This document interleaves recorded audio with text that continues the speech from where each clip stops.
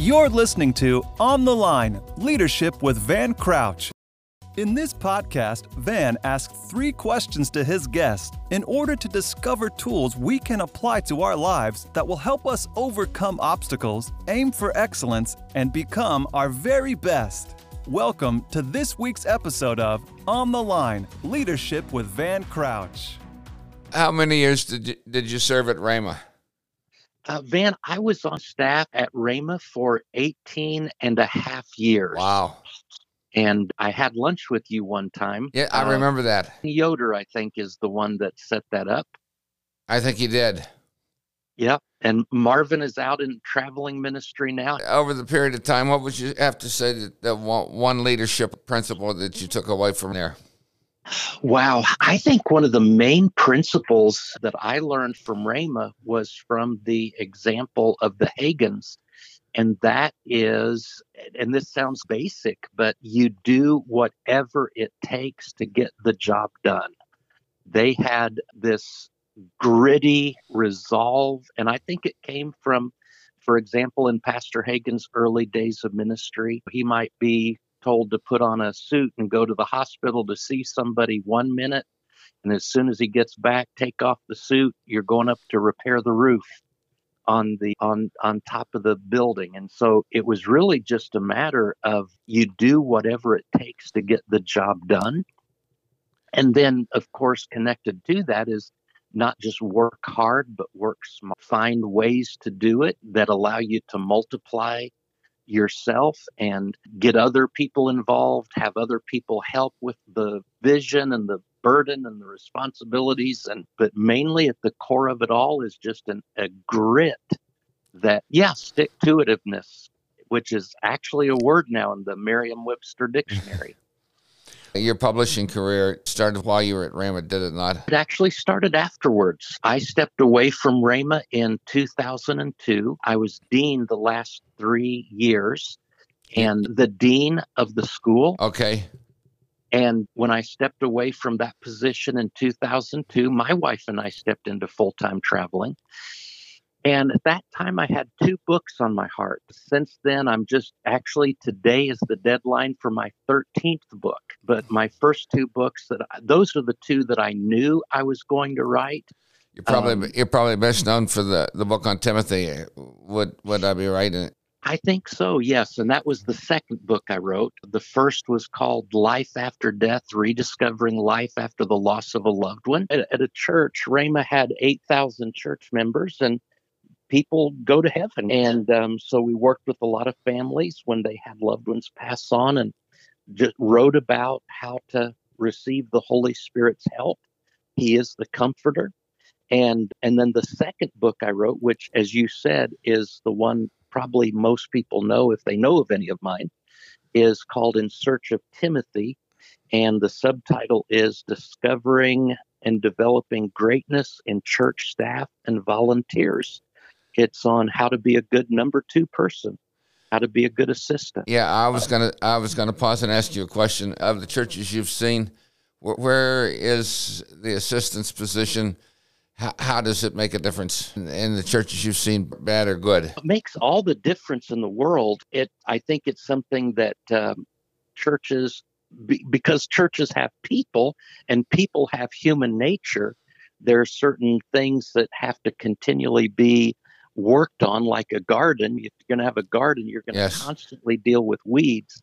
And with human beings, so you're going to constantly deal with attitudes and tendencies toward just self-interest and self-promotion and things like that, instead of being a good team member. With all your background with sports chaplaincy and things like that, you saw how important it was for team members to pull for the team and not only to pull for themselves in the team. Yeah, the teams really do the winning. Very much. Not the individual. And the same principle applies in the kingdom of God. And in the church world, there have to be people who believe and they cooperate with one another, and they're not jealous of each other, competing with each other, undermining each other, but they want to see the whole team win. And so That's what that book is really all about. And I was just at a church in Wisconsin last week where the pastor for the camp? It was actually right before the camp. It was a different church in La Crosse. But when the pastor introduced me to speak, he said, everybody on our staff and key volunteers have to read this book, In Search of Timothy. It's required reading because they want people on the same page. So they want people to have the same purpose and the same sense of agenda. And you can't have a successful team if everybody's going their own separate direction and they all have different goals and different objectives. There has to be one common denominator, and that is we're as a team, we're going to be the best we can be, and we're going to bring out the best in each other, and we're going to help each other. How do you recruit a Timothy in a church setting? Yeah, even Paul said, I only have one person like Timothy. So I don't think they can just be mass produced. When Paul found Timothy, Timothy was serving faithfully in a local church. The Bible says he had a good reputation among the brethren, and it was there in the Galatia area. And so he didn't take somebody who had no heart to serve and no interest and all of a sudden change him. He found somebody that God was already at work in his heart. And what a lot of people don't realize is I believe there is a calling from God to be a number two person just as much as there is a calling from God to be a number one leader. Mm-hmm. And the number one leaders always tend to get the most recognition, the Moses, the David, the Paul.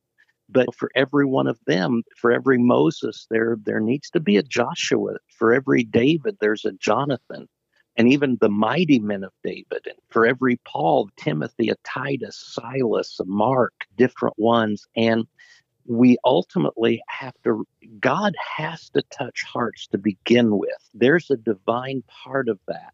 But I think there's also, Van, a human part of it, in that we can encourage certain things. We can praise people.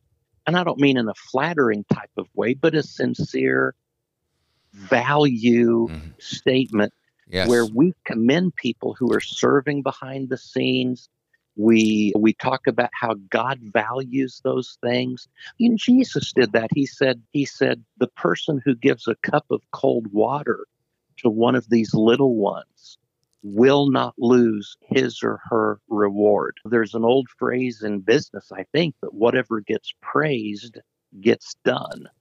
And senior leaders can affirm and honor and acknowledge those people who serve in what we call secondary roles, and simply talk about the importance of those traits. Just the Bible praises Barnabas for being an encourager. I guess we could say Barnabas was a number one type of leader, but he also seemed to excel in encouraging and helping other people become who they were called to be and affirmed them when nobody else believed in them. Barnabas was a champion of the underdog.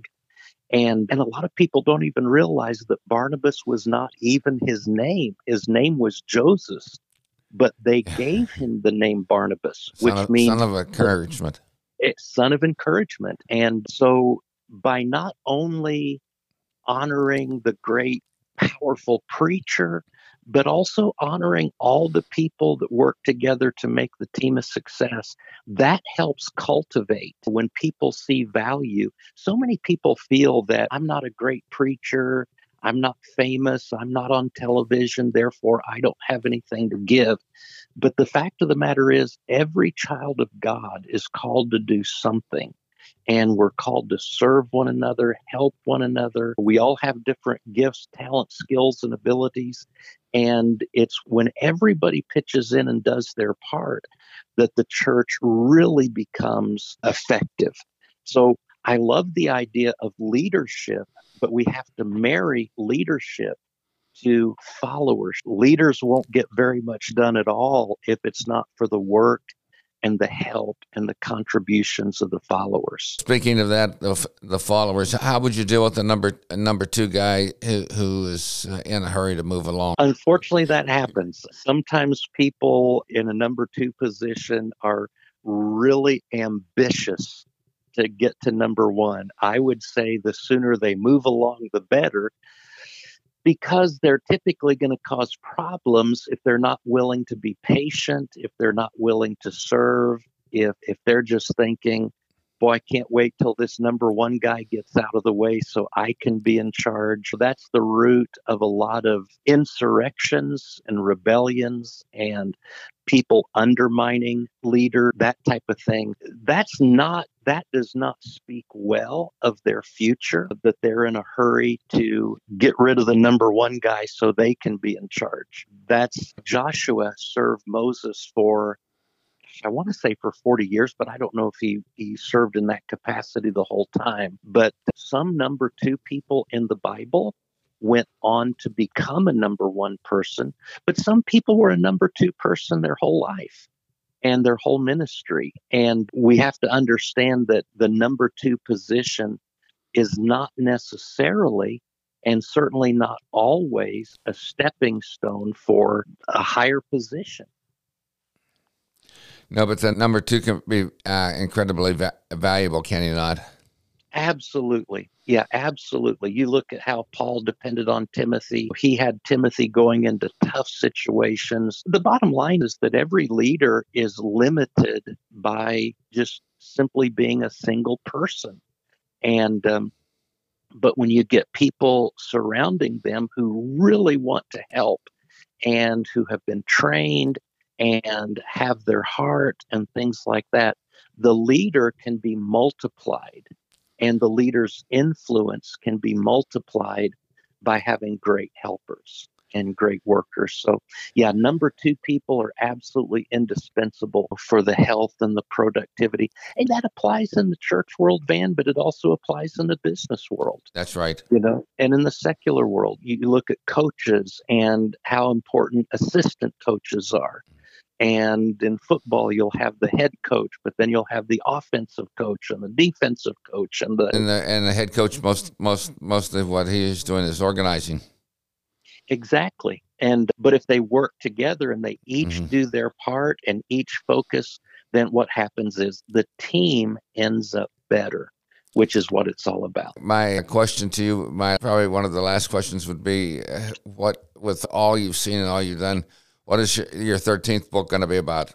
The book that I am submitting to the publisher today, and I'm a couple weeks late, but they were gracious, is a sequel to In Search of Timothy. And this book is called In Search of Paul.